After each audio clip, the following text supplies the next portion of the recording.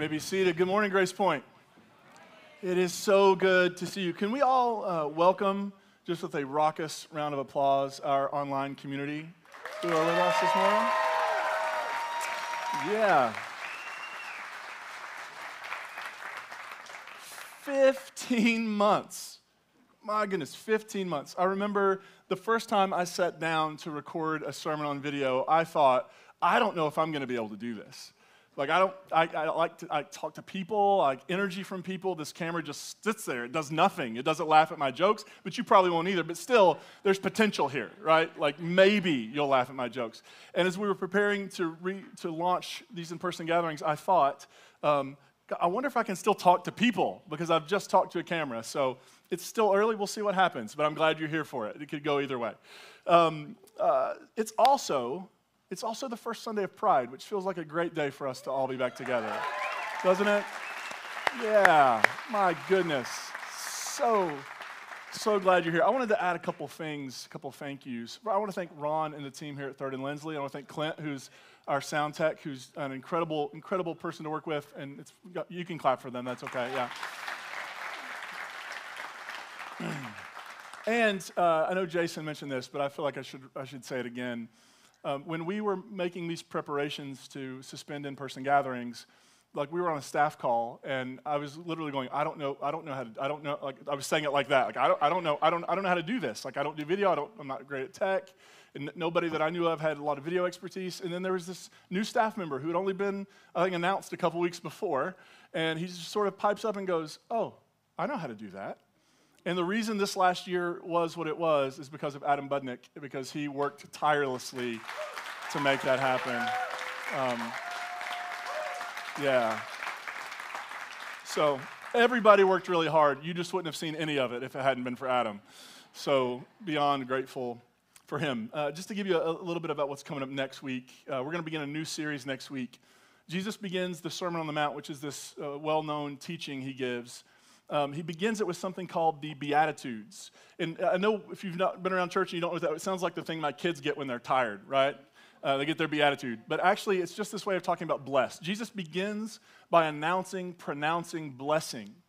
And he begins by saying, here are the people who are blessed in the kingdom of God. And so we're going to walk through over the next several weeks these Beatitudes and ask, what does it mean to be blessed? Because we talk about blessed all the time. Like we get a good parking spot, #blessed, right? Like blessed, we're all about that blessing.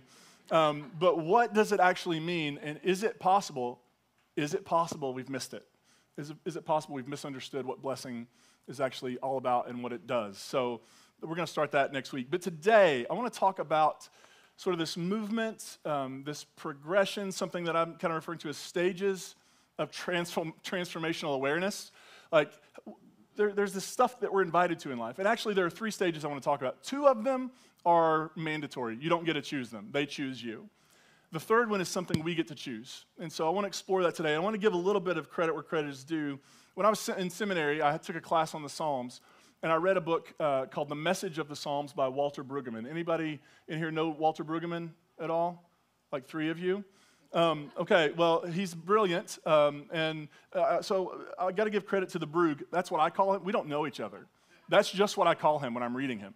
I want to give credit to the Brug because he sort of says that in the Psalms there are 3 themes that keep coming up. And what I realized is I'm reading this book and I'm going through this class, he was right. There are these 3 themes, but actually I think they are true about not just the Psalms, they are true about life. They are true about the journey we are all on. And so he says the 3 themes are orientation, disorientation, and new orientation.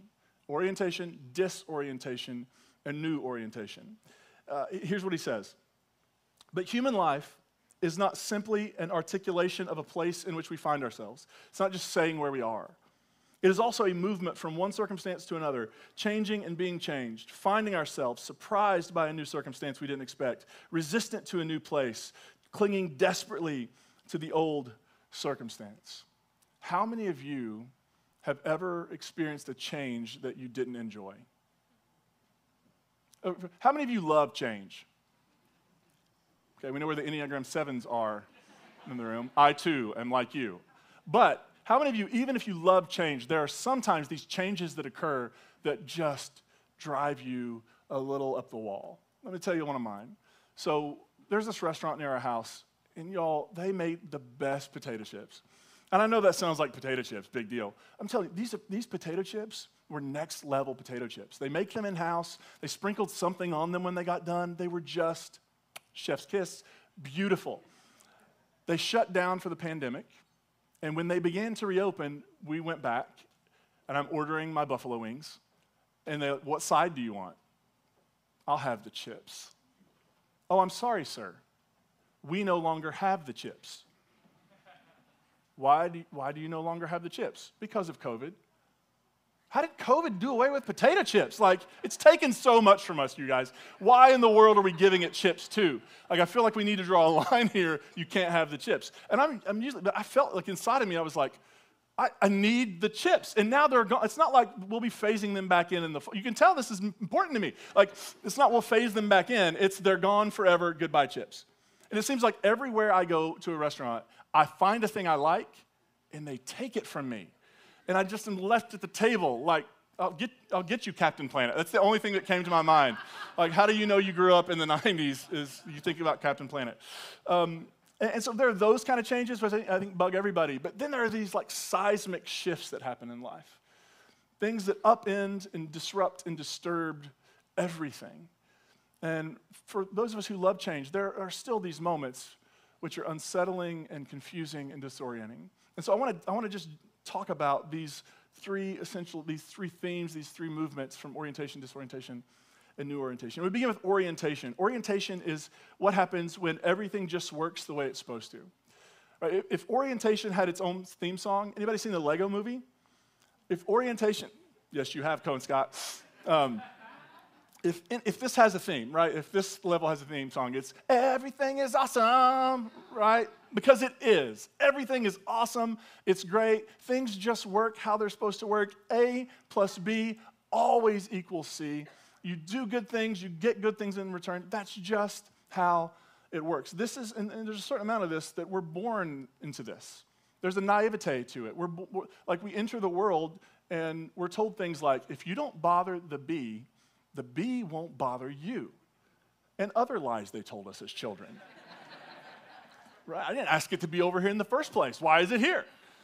Right? But there's this sense of if you just do the right things, the right good things will happen. Notice this from Psalm 1.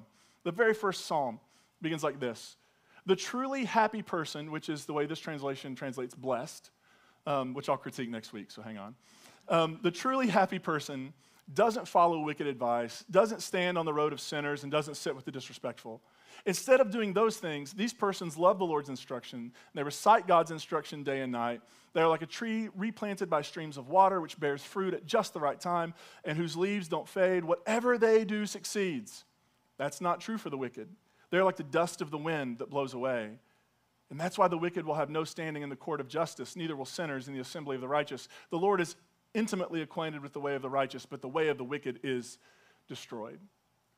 Anybody ever known somebody who tried to do all the right things, who was good, who loved the Lord's instruction, as the psalm says, who memorized Bible verses and went to church every time the door was open and was generous with other people with what they had? They just did all the right thing. They tried to do, they were an hour early for work. Like, they just tried really hard to do the right thing. And then good things didn't happen to them. It was the opposite. Anybody known somebody like that? Somebody whose story, who they worked really, really hard. They gave it everything they had. They were a good person. And yet they were met with failure and disappointment. I think we all know people. Maybe we've experienced that, where we've just tried to do the right thing. We've just tried to be a good, kind, decent human being and still met with disappointment. And then how many of us have known somebody who's just kind of, what's the technical term? Rotten. They're just rotten, right? They're not good. They're not kind. They're not compassionate. They're selfish and stingy, and they push their way to the front of the line no matter who it hurts, and they don't really care about the world around them or anybody else around them. It's their planet, and we're all just living on it. You've known somebody like that, somebody who actively works to harm other human beings, and it seems like everything just goes right for them. Like everything they touch turns to gold, everything they do succeeds, and it's just, anybody know somebody like that? And it's just, like I thought this worked this way. I thought it was you do good things, you get good things. I thought it was if I put good things out there, then the universe rewards me with good things in return. And yet we all know people and have been in situations ourselves, I assume, where that's just not been the case. This is also the stage, by the way, where our beliefs just work for us. It's the stage, I remember growing up, going to church, going to Sunday school, and they would put these things up called flannel graphs. If you don't know what that is, you can find it on the internet. Google it. And they would work out these Bible stories, and they would tell us what they meant. And we would have these little children's Bibles, and there would be stories about this nice little Noah's Ark where there's a lot of fuzzy animals, and God seems to love everybody when you don't really know there's genocide happening on the outside. Like that, they don't tell you that. But everything just works. There are no inconsistencies. There are no doubts. There are no questions. You just sort of exist in this sacred canopy where it just makes sense that they tell you that this is what it means to be a Christian, this is what it means to love God, this is who God is, this is who Jesus is, this is how to get a favorable afterlife experience, here's what's going to happen to you if you don't do the right thing and get the favorable afterlife experience. Like all of that stuff just makes sense to us. We don't doubt, we don't question, we just accept it all whole cloth as it's given. But then something happens. Something stops working. All of your plans don't succeed when you have the best intentions. And it creates a disruption, which leads us into another, and this is not optional. Disorientation is a mandatory experience in life because we don't get to say, you know what, I'm going to pass on the disorientation, thank you very much. I just want to stay nicely oriented over here. That's just not how it happens. Disruptions show up and they disorient us, whether we're ready for them or not, whether we ask for them or not. How many of you, I met so many people this morning, and the way I know we have lots of new people is I've heard this like 15, 20 times. You're much taller than I thought you would be in person. Right? I've heard that a few times. But how many of us, I don't even know where I was going with that. Anyway, but how many of us would have said, because almost everybody to a person has said, I'm here because I'm going through deconstruction of some sort. But how many people were like signing up for that excitedly? Wow, laying awake all night, every night, not sure about anything, let me have that. Right? Being told by all my friends and family that I'm going to hell, yeah. Right? Nobody like runs frolicking into disorientation. It is a thing that meets you. It's a thing that finds you. It's what happens when all the set and solid things no longer work, no longer make sense, no longer explain the world. It's what happens when your lived experience no longer matches up to the world of orientation you were given. It's when you actually read the Bible and not just what they told you about it, and you realize, wait a minute. They said there were no contradictions in here, but this says this and this says that, right? It's what happens when the lived experience of your life can no longer hold, can no longer serve to dam the waters that want to flood in of disorientation.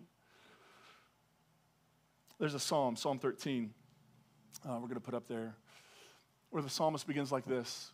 How long will you forget me, Lord? Forever?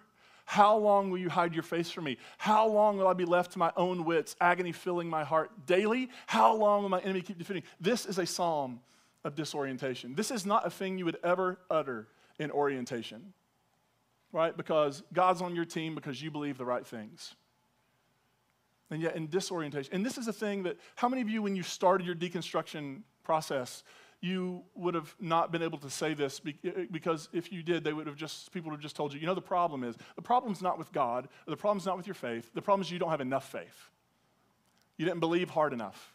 You didn't trust deeply enough. That there's some sort of malfunction in your belief system, and it's not that everything really doesn't make sense, it's that you just are some sort of rebellious human being who doesn't want to accept what God has told you. But when you're in disorientation long enough, these are the sorts of things you start praying. This is actually less of a prayer and more of a shaking the fist at the sky screaming, where are you? Psalm 22, another that Mark takes and puts on the lips of Jesus. My God, why have you forsaken me? God, I put it all on the line. I did what I thought was right. I did what I thought was faithful. I tried to be true. And when I needed you, you were gone. You didn't come through like they promised me you would. It's disorientation. It's also, this is the stage, right, where your faith begins to shift and deconstruct. It's when the questions won't stop.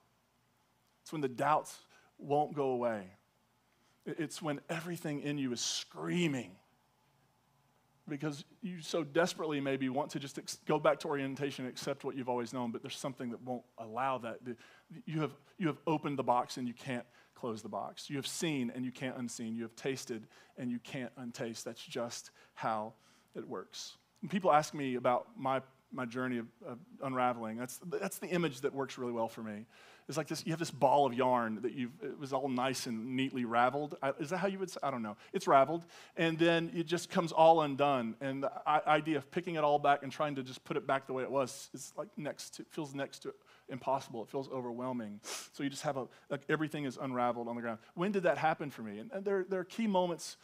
There are key moments I could go back to, right? There are moments like when I started college in the fall of 1999, and I went on campus and I signed up for a course in Hebrew Bible, Old Testament. And I'd been warned and warned and warned by everybody in my church and everybody in my family, you don't go to a public university and take religion classes, you'll lose your faith. But I wasn't going to lose my faith. I was going to save everybody else. You see how that worked. And I remember sitting in this class, and if you don't know me, I grew up Southern Baptist.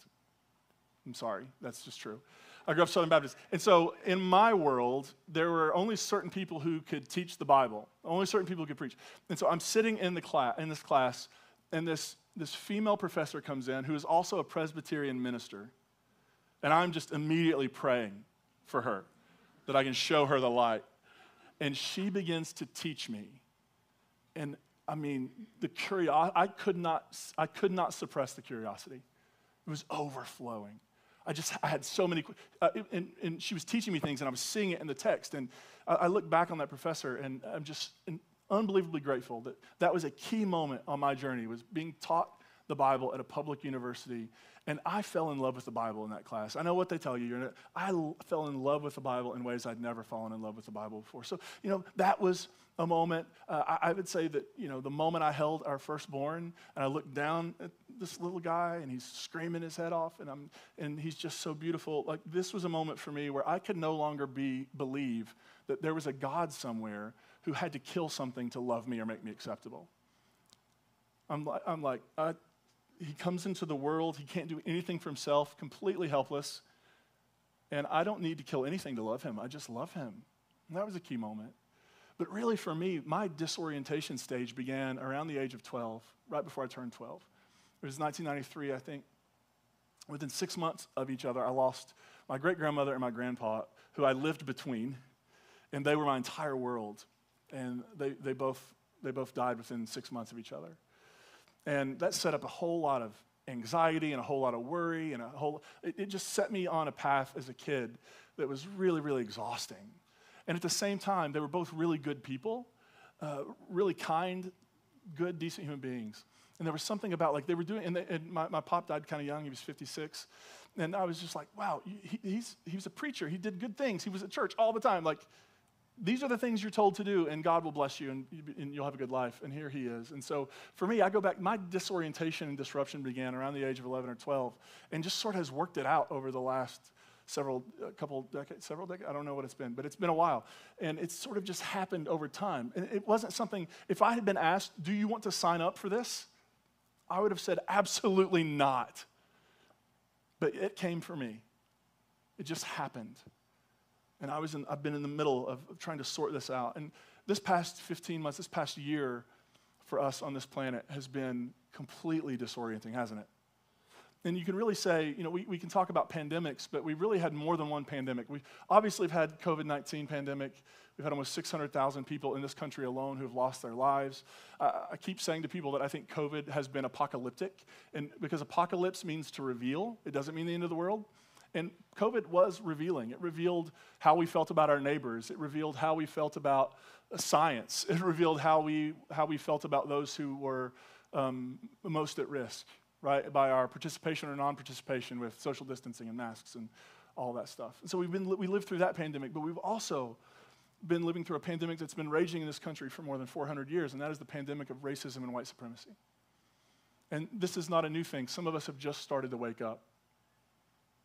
Right? We've just started to wake up because it's been right in front of us, and we can't deny it anymore. I made this joke at 9 o'clock, unless you're Mike Pence, but I'll just throw that out there for you.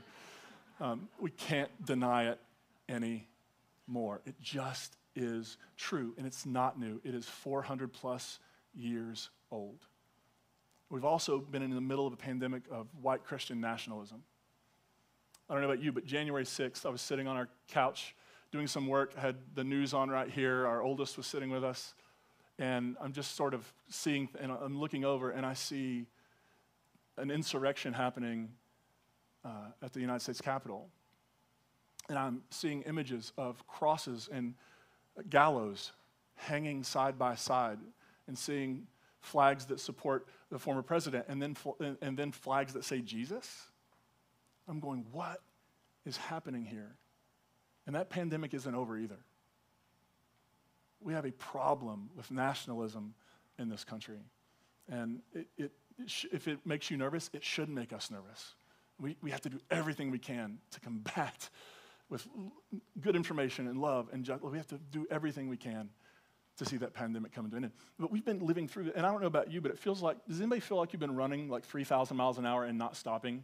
Even during the pandemic when you were on, probably, we were on our couch a little bit, let's just be honest. We're on our couch a little bit, eating some snacks, and just still feel completely, totally exhausted. Because these things are happening all the time. We have been disrupted. We have been in the middle of disorientation. And here's the thing. You can stay there. I said the first two stages are just, they happen, no choice. The third stage, new orientation. This is where we get to make a decision. Will we live our whole lives in disorientation? Will we live our whole lives just sort of circling the drain on this thing and not really figuring out what do we do? Okay, we're disoriented, we're deconstructing, everything's falling apart for us. What now? What next? And I think it's really important to name, this is not reorientation. This is not, hey, let's go back to the beginning where we can forget everything. Let's just go back to the, and I had this sort of thing in my head, like I can't wait to be back to normal after COVID. Anybody else say that? I can't wait but pre-COVID normal would assume that I can forget everything that's happened over the last year plus, which is not a thing. We know people who've been sick, but many of us know people who have lost their lives in the course of this pandemic. We know people who have lost their jobs. We know people, I have friends whose churches ceased to exist in the course of the pandemic. There have been real losses all along the way. We can't just go back and go reset. There is no reset. But what we get to do is we get to move into a new orientation. We may not be able to collect and get the yarn back the way it was, but what we can do is we can knit something beautiful out of the yarn that's all around us. We can figure out what does it mean. We can't go back. Even if you want to go back, there's no going back. I've sat across the table and talked to people who have said that they were going through their deconstruction and unraveling, and then at one point they just decided to stop. They decided to stop because it was scary. They tried to stop because it was costing relationships. They just had to stop. But the thing I really believe is true is even if you try to hit pause, you still got to lay in bed at night, and those questions still come up. You don't go back. You've peered behind the curtain. You can't go back. Now, look, disorientation in so many ways is a gift. I mean, there is a temptation, again, Enneagram 7 here, to avoid pain at all costs, right? Keep the pain away from me. But disorientation can serve as a teacher. It can serve as a guide. It can serve as a gift. It is something we are invited into, and it can be on the other side. I would not trade my disorienting moments of life because they have shaped me into who. Does that make sense? I wouldn't go back even if I could because it shaped me into a certain kind of human being. And so we can't go back. We can't go back to a pre-COVID world. It just doesn't exist. We can't go back because we have seen the body cam footage and we have heard, I can't breathe. We can't go back. Can't go back to pre-deconstruction. We have to make a choice. Well, I just remain, and maybe today for you, that choice is, I'm just going to hang out in my disorientation and try to disorient other people, and that's totally valid, right? You be a little minister of disorientation. You just go around disorienting people. That's totally fine, totally fine. But I bet for some of us, there's sort of I'm ready for what's next. I'm ready to see what's beyond disorientation. I want to begin to think about what I can value, what I can affirm, what gives me life, what I'm passionate about. I want to begin to think about that. You know, 15 months ago, our staff and our church, we had to make a choice. And I'll just never forget making a video in my kitchen, saying to those of you who were part of Grace Point at the time, we're going to be suspending in-person gatherings, but we'll be back by Easter, which was 3 weeks away. And sometimes I go back and watch that video, and I'm like, you didn't know anything about what was about to happen, right? But we made a decision. We made a decision to lean into, at the beginning, we were trying to film Sunday mornings, so it still felt like Sunday mornings. And then we were like, let's just lean into this. Let's just lean into, I'm going to film from my kitchen. And we're going to do it this way, and we're going to lean into it. And again, there was a resistance in me for years to doing anything related to video. I just didn't make sense to me. I didn't want to do it. But I always had this thing, like online community can't be real community. But when all I had was online community, I found that it was very real and very sustaining. Some of you who are watching right now online, you have become vital parts of this community. And when we talk about Grace Point, when I talk about Grace Point, I'm talking about you. And you have been such a gift to us. And as a community, when we decided to lean in, our family got bigger. When we decided to lean in, we went from being a church based in Nashville to a church that's literally all over the globe. How many church services have you been in where somebody's like, I'm from Jordan? Right? Like, that's a pretty cool thing. We've expanded in so many beautiful ways because we made a choice. We made a choice that we're in a disorienting time. So we're going to go toward the only thing that feels like it might be new orientation, and that is there are lots and lots of people who need to hear Grace Point's message. There are still people who are being told that who they love disqualifies them from the love of God. There are still people being told that who they are disqualifies them from meaningful participation in a church community. There's still people being told that if you don't believe X, if you don't support the Nicene Creed, you can't be a Christian. Well, watch me. Right? Because you don't get to tell us who to be. And so as we begin in this new phase, I believe that there's a world of people. There are people who are in orientation and what they're hearing makes total sense to them and whatever. But there are people who are longing to be a part of church. And some of you are probably here today going, this is my last shot, I'm on the way out. Some of you watching online have said this to me. Grace Point was my last shot, I'm heading out. And we get to provide people with a place that can hold their doubts, their questions, their identity, who they love, that is big enough and loving and good enough that we can embrace the full human being here. And so today, as we are relaunching, we haven't been gone. We're not back. We haven't been anywhere. We've been right here the whole time because Grace Point isn't a building, it is a community. And our community has thrived during COVID, and it will continue to thrive because of you, because of who you are, because we have chosen as a community to embrace a new orientation. We are no longer an in-person community. We are a hybrid community. And the world that needs to hear this message is getting to hear it. And it's because of you and because of who you are. And so today is a celebration. There's a lot to grieve. There's a lot to grieve over the past year. There's so much. But I'm convinced that human beings are capable of holding multiple emotions at the same time. We can grieve, and we can also celebrate. We can celebrate the good work that's been done, and we can celebrate the good work that's in front of us. Are you with me? All right. Let's pray. God, for this community that embraces us fully and completely, we give so much thanks. Looking back on our history as a community, knowing that there are folks in this room who carried this vision when this vision was not easy to carry. Folks in this room who, in so many ways, suffered and bled to keep this message of radical love, radical inclusion, and radical embrace alive and well. For them, we give thanks. For those of us right in the middle of disorientation, may we have the courage to just lean in. May we come to trust that the proverbial slippery slope really is just, it can be a good time on the other side. For those of us who are looking for a new orientation, to begin something new, something grounded, give us the courage to begin to take those steps. And for every one of us in this room, may we know that we're not born depraved, We were not born the enemies of God, but we were born exactly as we are, the beloved of God, affirmed, embraced, and included.